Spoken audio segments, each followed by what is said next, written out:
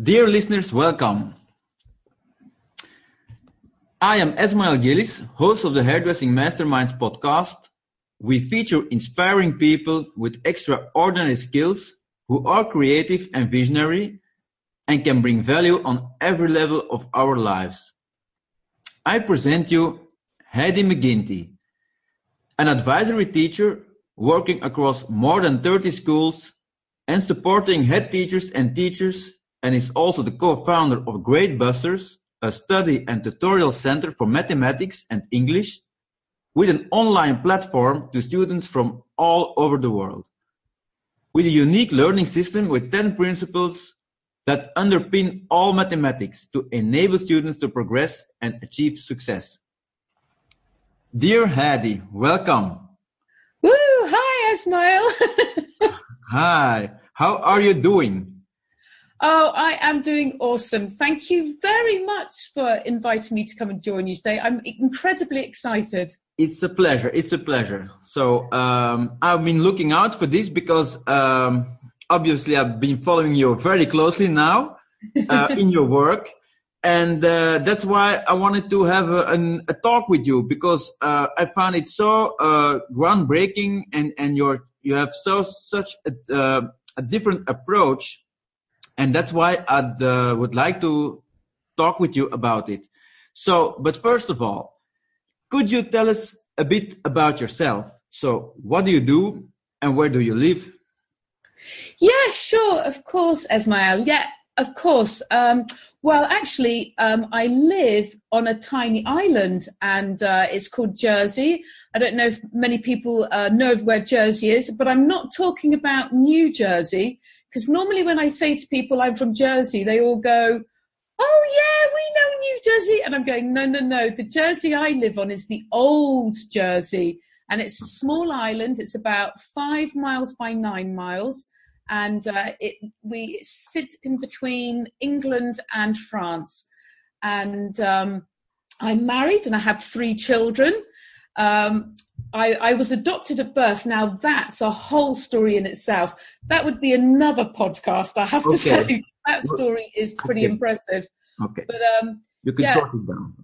Pardon? You can make it short then. Yeah, I'll make it short than that. Yeah.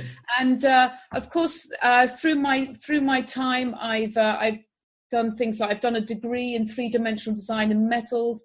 Then I did a postgraduate degree in teaching, and then I set up Gradebusters in 2003, and I still continue to do my advisory island role. And I've also done some training across the United Kingdom, training all schools on mathematics, and I was doing that for Oxford University Press.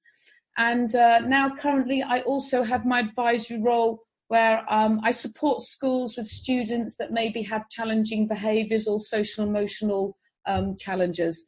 So that's what I currently do now. Yeah. Whoa, that's a whole lot. So, yes.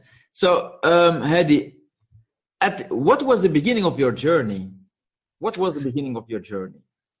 Right. Okay. So, interesting. I mean, I suppose maybe I could take you back to how Gradebusters was initially created. What was the catalyst for that? Well, there were a number of elements that were going on in my life. I was a teacher in a school, and there was a gentleman who'd come over from the United Kingdom to do a whole island evaluation on mathematics teaching in the island.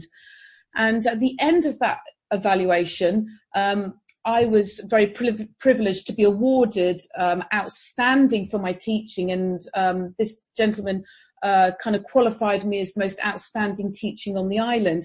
And due to that result, I was then awarded accelerated pay and all sorts of wonderful things like that. But as time went by, then I was going to have my first child, and it became a little bit sort of concern to me. I was thinking, how am I going to juggle all the full-time work and raise a child? So I went to speak to my head teacher, and he said, oh, what we'll do is we'll create a part-time post for you. And I was absolutely thrilled by this. And that is actually what I did. I transferred to a part-time role. Now, unknown to me during that time, the island was going through a whole restructuring. And what they had decided is people who did not have permanent contracts would either have to lose their job or they would be transferred to a different job. And unknown to me, and of course within schools, the number of schools can only be allocated a certain number of permanent contracts. And when I transferred over to this part-time contract, I handed over my permanent contract, which I wasn't really aware what was going on. And interestingly enough, the head teacher, his wife was working in the school I was teaching at, and she was a part-time worker, but she didn't have a permanent contract. So it would have meant that she would have had to have left. But of course, unknown to me, as I relinquished my permanent contract, he gave the permanent contract to his wife. And then I was called a few weeks later into the office, and I can really remember the head teacher telling me, I'm afraid I was a budgeting error. And I tell you what, you never want to be told that, because, you think, gosh, all this hard work and everything that you've put in to suddenly be told you're a budgeting error and that your job is no longer available. I think that's probably one of the biggest impacts on my life.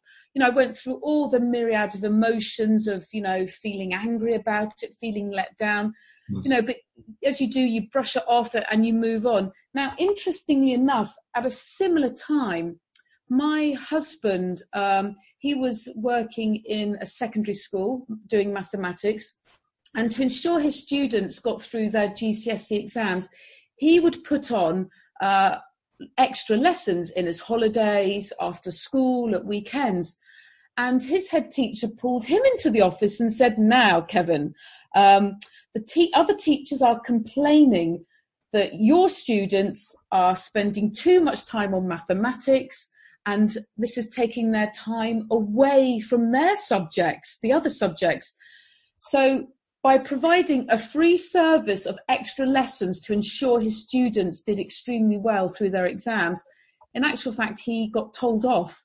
And he was told he wasn't allowed to do any extra lessons, none through his holiday, none after school, and it all had to stop. And you can imagine he felt really disappointed, because for both myself, Kevin is the other co-founder of Gradebusters, and myself, we are incredibly passionate about allowing students to reach their potential. And of course, there's me losing my job, being told I'm a budgeting error, and then my husband being told, well, you can't do extra lessons. We kind of sat there and thought, wow, this is madness. We have far too much to give.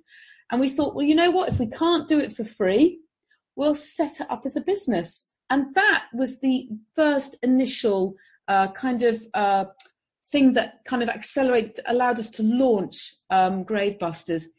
And then there were other reasons that made us realize that actually, oh my gosh, what we've started here, we have to really get this out to the world. I was witnessing the things my children were being taught in schools when they would bring their homework home. I would see, a myriad of tricks and things that kind of didn't make sense, or lots of repetition of inaccuracies. And I was kind of getting frustrated, thinking, another good reason to set up Gradebusters was to enable me to teach my own children, have an impact on them. I wasn't happy just leaving it up to the school. So Heidi, did that at the end then give direction to your mission and to the values you hold today and what you work with?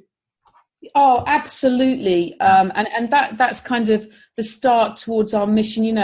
Our mission is to help people to reach their full potential, whether it's in mathematics or English, through their personal journey through education. And that's manifested in our mission statement, where we just want to invent, create, build and implement, and just provide access as many necessary ways of resources to systems and products and courses, so that our principled approach to education will transform the knowledge and understanding of all our students.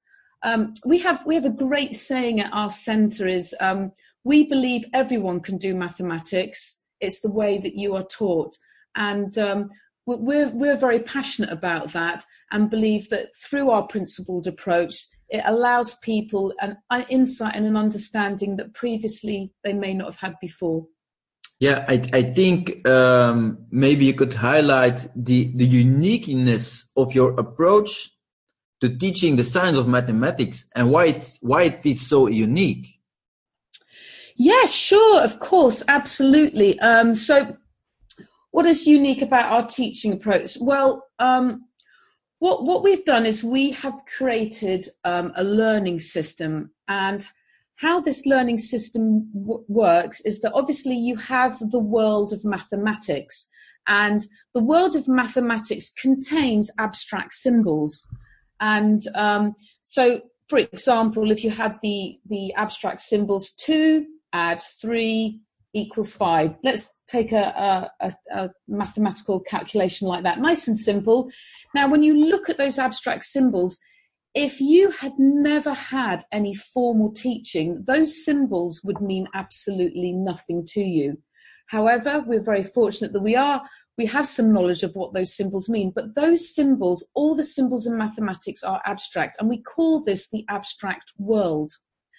But also, of course, we have the real world, and the real world is where we have all our real life problems. So thinking back to that calculation, 2 add 3 equals 5, well, in the real life world, it could be something along the lines, well, I went into the shop and I put 2 apples in my basket, and I was making an apple pie. I thought, I need 3 more apples. So I put 3 more apples in my basket and I paid for 5 apples altogether.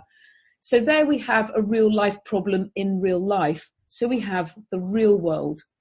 Now, what tends to happen in education, and schools are encouraged through the curriculum to teach the abstract world of mathematics through real life at a very early start. But there's a bit of an issue with this, because actually real life is very messy and can be quite confusing. And by teaching mathematics through real life, often what happens is the students don't necessarily grasp the world of mathematics, that abstract world, and the understanding. So what we've done at Gradebusters is we have created the concrete world. And what the concrete world does is it creates a bridge between the 2 other worlds, the abstract world and the real world. It's a bridge to make bring these 2 together, to make a connection of understanding. And in the concrete world, we describe the concrete objects, sort of metaphorical, as in the objects are things like counters, the grid, the store. And we use these with the students and teach them the world of mathematics through this concrete world. And what happens is students are then able to understand what mathematics means. And they become very familiar with the concrete world. And to the point that once we start introducing new concepts and concepts through the abstract world, the minute any of our students become confused, we bring them straight back to the concrete world, which is where they're familiar and what they know and understand, to allow them to access the abstract world. So it's a unique system that teaches through solely understanding.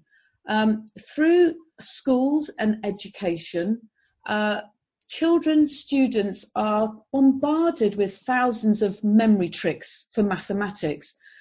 But in actual fact, there are only 10 principles that you need to understand in mathematics that underpin all mathematics to enable you to pass your GCSE or your exams when you're 16, 17 years old. So we teach through these 10 principles.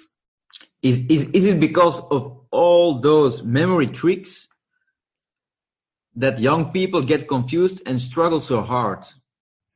Yeah, I think with regards to that, I think for people that have really good memories, very efficient memories, they are able to hold on to those tricks And if they can remember it, then they can sort of pull it out the bag and use it within an examination situation and get to the correct answer.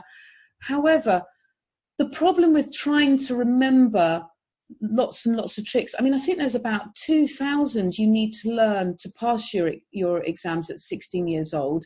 When if you just understood the 10 principles, you are then able to make connections, and you've got a greater chance of working things out and identifying the correct answer rather than just having to remember a trick. And the problem with tricks as well is if you don't remember them accurately, then you can get yourself confused very quickly. And actually the trick doesn't explain the mathematics behind it. So I think you're absolutely right that lots of tricks can actually make mathematics quite challenging and seem like a difficult subject. But actually, if you teach through the 10 principles, what it does, it removes all the mystery behind mathematics. Yes. So if we go from there, it's also important what you think about the importance to initiate young people into the magic behind mathematics or any other science. Yeah, absolutely. I mean, mathematics, I mean, we can't escape it. I mean, it's incredibly important in our lives, without even realizing we use mathematical concepts all the time. And as well as the skills we learn from doing mathematics problems every day, the laws of mathematics govern everything around us. And without a good understanding of them, one can encounter, significant problems in life.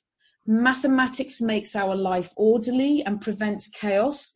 Certain qualities that are nurtured by mathematics are power of reasoning, creativity, abstract or spatial thinking, critical thinking, problem-solving ability, and even, it can support us with effective communication skills.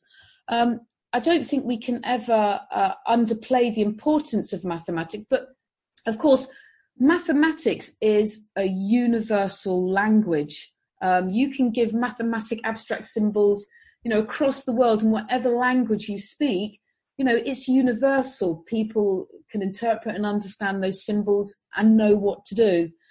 But interesting, you asked the question to me about with regards to, the magic behind mathematics. And many people say things to me like, oh, why learn mathematics? Do we really have to? Yes, I get it's important, but, why should we learn it? But I can remember somebody saying to me about mathematics, and it was at this turning point where it kind of opened up my understanding of why it's important that we aspire young people to understand mathematics and what's behind it. Because they said to me, imagine if we were playing a game of noughts and crosses. I don't know, do you call it noughts and crosses, or maybe some people call it tic-tac-toe? Have you heard of the game? Yeah, tic-tac, tic-tac. Yeah. Okay. Okay, so you call it tic-tac, we call it noughts and crosses. So let's imagine, Esmail, that you and I want to play a game of noughts and crosses, but we're going to do it over the telephone. So I can't see you and you can't see me. So, of course, the first thing we would do is we draw the grid. And the only way I would be able to let you know where I'm putting my circle or my cross is we would have to label the grid. So the rows we probably would call row 1, 2, and 3. And then the column, we'd probably give them a name A, B, C. So I would say to you, I'm going to put my cross in 2B. And then obviously on your grid, you would know where to put my cross. And then you might say to me you were going to put your 0, your naught. It's a little bit like Battleships. Have you ever played Battleships? Yes. Okay, so a long time ago, but I did play it once. Yeah. So we could do that, couldn't we, over the telephone? Of course. So that would be us playing noughts and crosses 2-dimensionally. It's on a flat piece of paper. But what about if we wanted to play it 3 dimensions? So what would we have to do then? Well, we would have, again, our rows and our columns labelled. But we'd also, so we've had the height and the length. So I'm imagining sort of a cuboid shape, a three-dimensional shape. We would also need labels for the width. So we would give them other names. So we might, well, we've got the columns called A, B, C. Maybe we would call the width D, E, F. So now I'm giving you 3 coordinates to be able to know where to put my cross or where for you to put your naught. So we could still play noughts and crosses 3-dimensionally. And then it got me thinking, well, hang on, there's a pattern here, isn't there? There's a sequence. You have to add 3 elements each time, 3 categories each time when you go from 2-dimensional to 3-dimensional. So if we're going to play it 4-dimensionally, then we can add 3 more categories. And what about 5-dimensional dimensions or 6 dimensions? And of course, what I'm trying to illustrate here is that, you know, you probably wouldn't want to play noughts and crosses in 4 dimensions. But the thing is, in the world of mathematics, you can. What mathematics allows us to do is it makes the impossible possible. And this is why I think mathematics is so powerful. You know, if you go back 100 years ago, you know, people would struggle to imagine things like the World Wide Web or suspension bridges or things like that. But, you know, it all starts from a thought, doesn't it? Everything starts from a thought. Correct. And of course, what mathematics allows us to do is to have that thought and create something that potentially hasn't been created. But in the world of mathematics, we can prove it and we can make it happen, even though we can't create it in the real world that we live in. Interesting. I say, did that make sense? I don't know if I explained that. No, it really makes sense. And it points out to the importance to let young people understand and let them into the magical world of mathematics. So it's about getting their interest and trying to get their passions about, and then they will do the work automatically. Very nice. Yes. Yeah, I think you've hit on a really key point there, that, you know, if they are inspired and they are engaged, then, you know, they're going to want to learn, aren't they? And I think that's critical to it. Yeah, I think it's one of the most critical parts nowadays. Maybe it's been always been that way, but nowadays certainly, because young people are always distracted with other things like their social media. They have more around them to be distracted. So I think the importance to point out, to inspire them more, is keen nowadays. That's my take on it. Don't know what you think about. Yeah, absolutely. I mean, to me, teaching is about inspiring, isn't it? Inspiring the younger generation. And, you know, technology has allowed greater diversity in teaching techniques. You know, we can't deny the access of the greater knowledge today. I mean, you know, the World Wide Web and what it's done, we can access things at the tip of a fingertip, you know, just instantaneously, which is amazing. And I think, you know, that's been so powerful to educate a younger generation. But I still believe that we need to really tap also into making sure that when we learn something through the 3 learning stimulus, visual, kinesthetic and audio, that we tap into these learning styles so that no student gets left behind. And this is something as well that we've really put as of great importance in our learning system, that we are constantly tapping into those 3 stimuli. Because each one of us may be more dominant in a different stimuli than another. So you may say to me that you're dominant as a visual learner. However, you're still going to be taking things in through kinesthetically and audio. And the thing is, even if you are dominant as a visual learner, you're going to still want to improve your kinesthetic learning approach and also your audio. And this is where what we've also done in our learning system is we make sure that we tap into all 3 of these: visual, kinesthetic, audio. So, of course, no student gets left behind. So Esmail, how do you, are you a dominant visual or kinesthetic or audio learner? How do you feel that you learn best? I am dominantly visual, because when I see something, I can grasp it very quickly. But I also am a very good, I can also take information. I think maybe secondary, for me, it will be audio and kinesthetic. And maybe it's also because I'm focused, my brain is already wired, because in my profession, it's a lot of visual and listening. But that's my professional part. So maybe there's also like a certain conditioning, I feel. Yeah, you're probably right. I think what happens is we go into our comfortable zone, don't we? What works well for us, and this is why we find it so important that those people that learn visually, obviously they get to see it all through visually. Kinesthetic, where they are physically actually having to manipulate and use the concrete objects that we have created. And as well as, audio, hearing it, speaking it, saying it out loud. And yes, I think you do become slightly conditioned. However, in saying that, through in the research with brain development, it's very apparent that our brains are very kind of flexible, and that we can actually fire up synapses and make new connections. So maybe if we're not necessarily a brilliant audio learner, it doesn't mean that we can't get better at that. And I think the human brain is so powerful, isn't it, in that respect, that if you give yourself those opportunities and that stimulus, you can, improve in those areas. Yeah, of course. But then with young people, we come to the point where, when they are in the process of learning, going to a school, follow a lesson, you need to be able to catch their attention. And I think it's not always very easy, because at the end, what I understand also is, as a teacher, you are working in a system.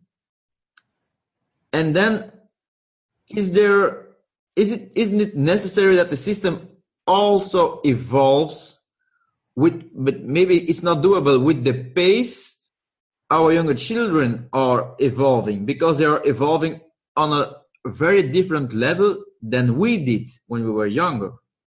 So we create a gap there also. Yes, you raise a good point there. Obviously schools are bounded by systems in themselves, aren't they? That with their budgets and their resources, that's those elements that they are sometimes have their hands tied behind their backs with, being as innovative as they would like to be. But of course, the systems that are in place to cater for big numbers of students in one place. So, for example, in schools, students are put into classes much more dependent on their age. So, of course, for a number of reasons. But at Gradebusters, to us, the age is irrelevant to us. We don't have to have, like schools do, we don't have to be bound by that ruling, that system. Within a classroom, in a session, I can be teaching possibly an 8-year-old and a 14-year-old in the same session. Now, some people say to me, well, that's impossible. You can't do that. But you can, because if you teach through the underpinning principles that underpin mathematics, you absolutely can. You introduce something at an early stage, and then you can build it up and build it up and build it up. And this is where I believe that we really shouldn't cap any person's potential.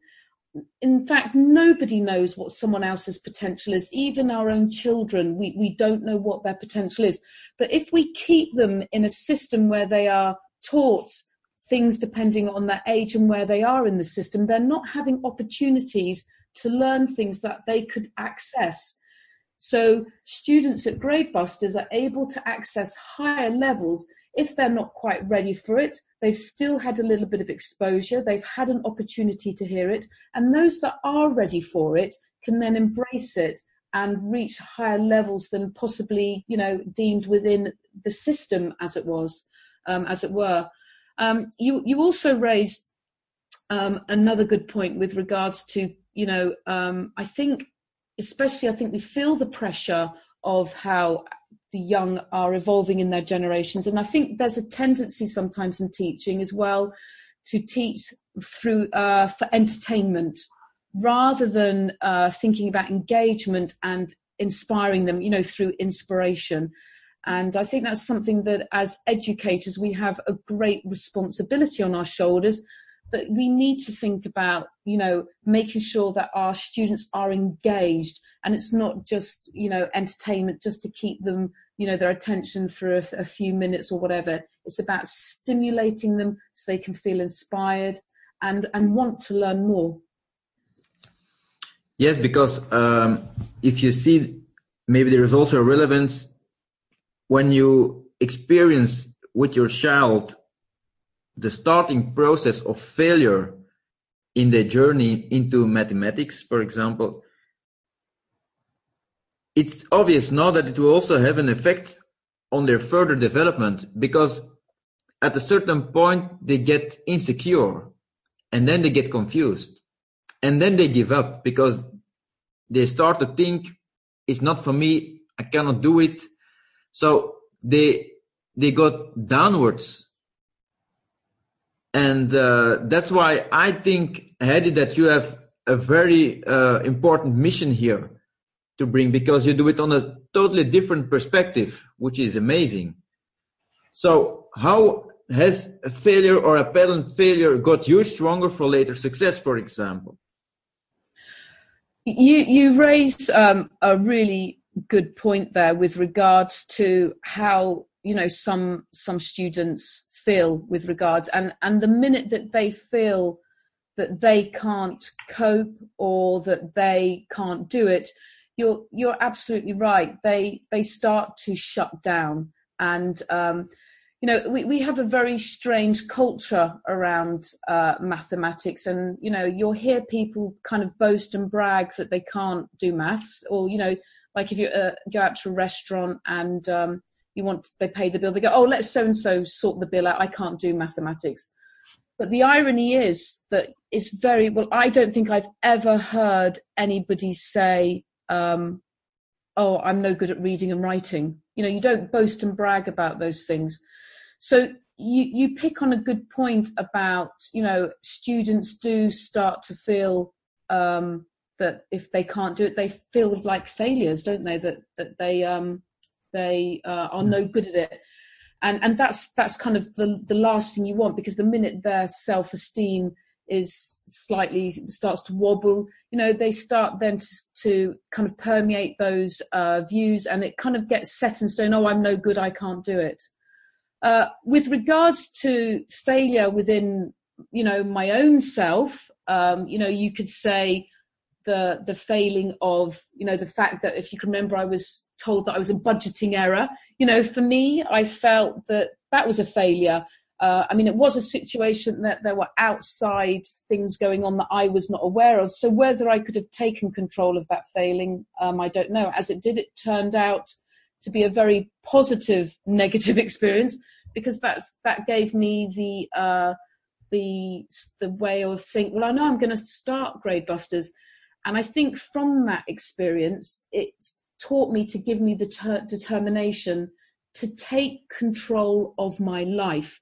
I felt very vulnerable that somebody there could just say to me, we don't need you anymore, you're a budgeting error. I couldn't control that. And it, it's if anybody's gone through something where they've lost their job, it really is a soul-destroying experience, and that's when you start to question and challenge things. And I think actually, I'd never want to be in that situation again. So I think the greatest thing I gained from that failing was to take control of my life. And that's exactly what I feel I've done.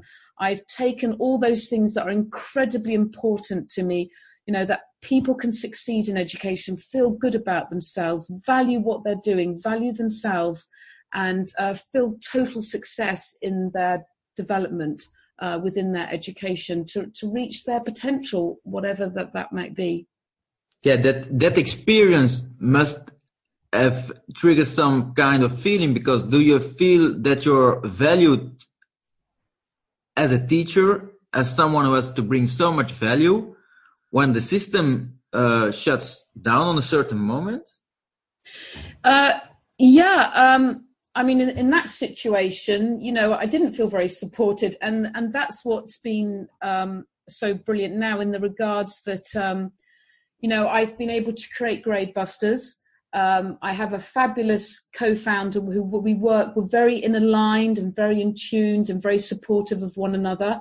And of course, within the Grade Busters Centre, we have our own network. We have our staff, our teachers, and, we are all aligned, and we're all there for the same reason. We want to see, the value in other people, possibly that they might not see in themselves, and give as much value as we can, that we've made that difference to that person, that they've come in possibly with low self-esteem, not feeling great about, their possible academic performance or their emotional self, and that they can walk out that centre thinking, actually, I can do this. I'm better than I thought I was. And and that is really important to us.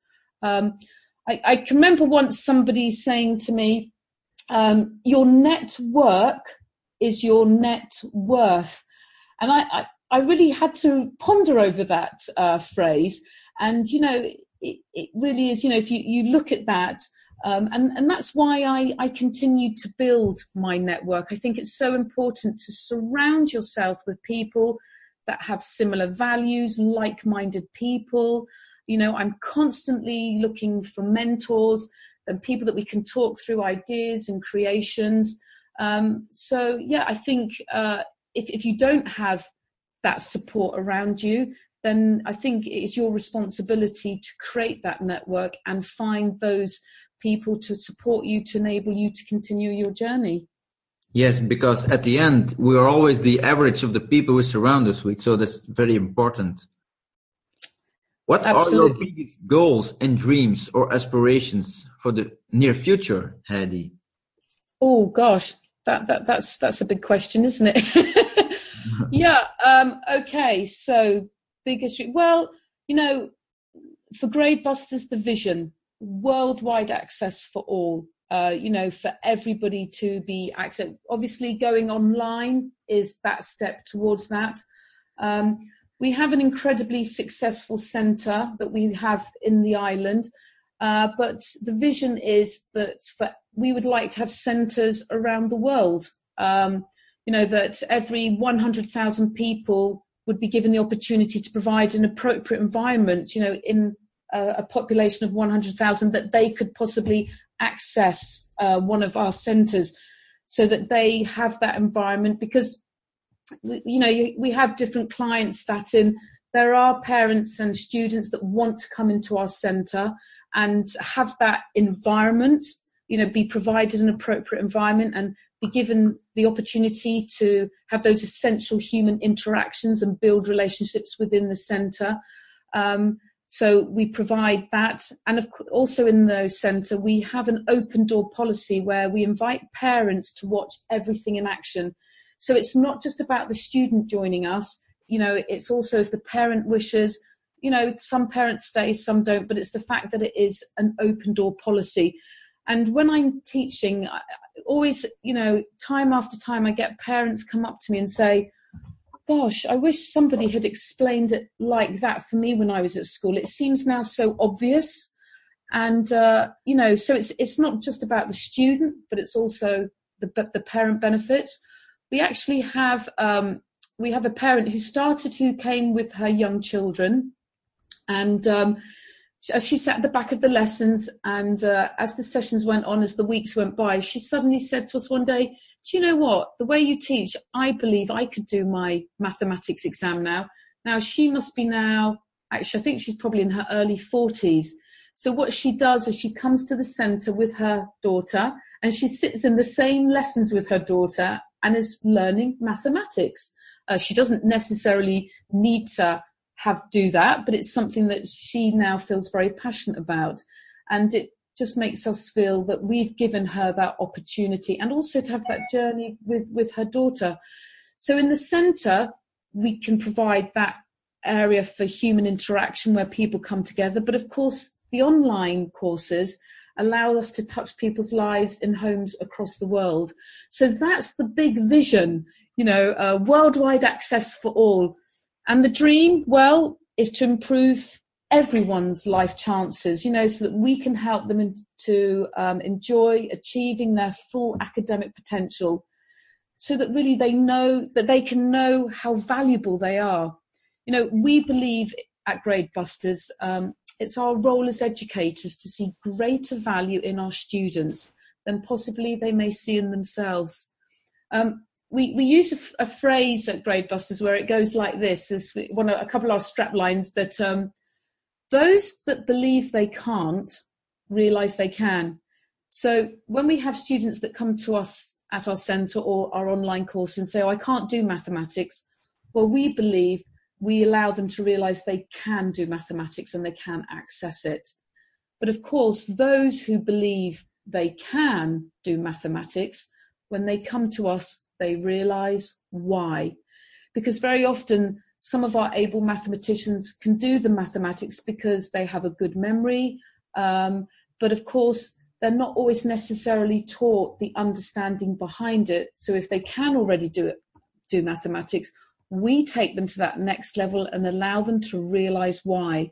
And that's when they can start to reflect on the tricks that they've been taught at school, but make sense of how those work. So yeah, those that believe they can't realise they can, and those who believe they can realise why. So those are my visions and dream, real worldwide access for all. Perfect. I hope you will realize them, because I believe them strongly also. If you look back from a higher level, Hedy, what are your most valuable lessons you learned until now? Oh, gosh, as you get older, you learn lots of lessons. But let me have a little think about the ones that profoundly, I think let me just have a little think. I think the lessons that I've learned, I think being a parent has certainly helped to formulate a lot of my views. Listening to my children, I've learned as an adult, it doesn't always mean that I know what's right for them. I think I've learned not to be so serious about life. I think, we're here to enjoy the experience. Correct. So I think the biggest thing I've learned, and this is the thing that I think once I understood this or embraced this as my philosophy, is that you are the creator of your own reality. And I find that phrase really incredibly empowering. When I talked to you about the fact that, I was told I was a budgeting error, I wasn't creating my reality. I felt like I was being pushed around by life. But now I believe that I am the creator, and it's up to me. We know thoughts are things, and everything starts as a thought. Correct. You can control your thoughts, which activate your feelings, and your feelings, I greatly believe are our vibrations that are responded to us. So I'm a great believer in the law of attraction, and I truly believe the more goodness we give out, the more goodness we receive. So I think for me, it has to be the fact that you are the creator of your own reality. And if you believe that, then there are no boundaries to what your potential could be. What advice would you then give young and driven students from that point of view? Well, I tell you what, if you're young and you're a driven student, I think you've already got the greatest gifts to be, if you're driven. I think if you're a driven student, I think the kind of advice I would possibly give, because I feel like I'm a very driven person, and if you're driven, it really comes from within. It's this constant drive, and it took me a long time to accept that's the way I am. I kept thinking all the time, why am I so driven? Why do I need to do this? Why do I want to do that? And I think the biggest thing is to accept who you are. Don't be anything else but who you are. If you are driven, work out what it is that you want and then absolutely go for it. I think, if you're a driven student, you will succeed, because I think that passion and drive will get you there. But, just accept it. If that's how you are, accept it, because it took me many, many years to work out that was the way I am. And, I can't change the fact that I constantly wake up each day and feel driven to do certain things and driven to work through my passions. And I think once I realised accept who you are, then I think you can just go for it. Wow, that's an amazing view you have here. So, Hedy, I would like to thank you very much for your time, for your energy. Oh. To do this interview, this talk, and sharing this tremendous gift of knowledge with our listeners. Thank you so much. My name is Esmail Gillis. I just presented you Hedy McGinty. Thank you so much for listening, for your time. Hope you enjoyed the show, and see you on the next one. Bye.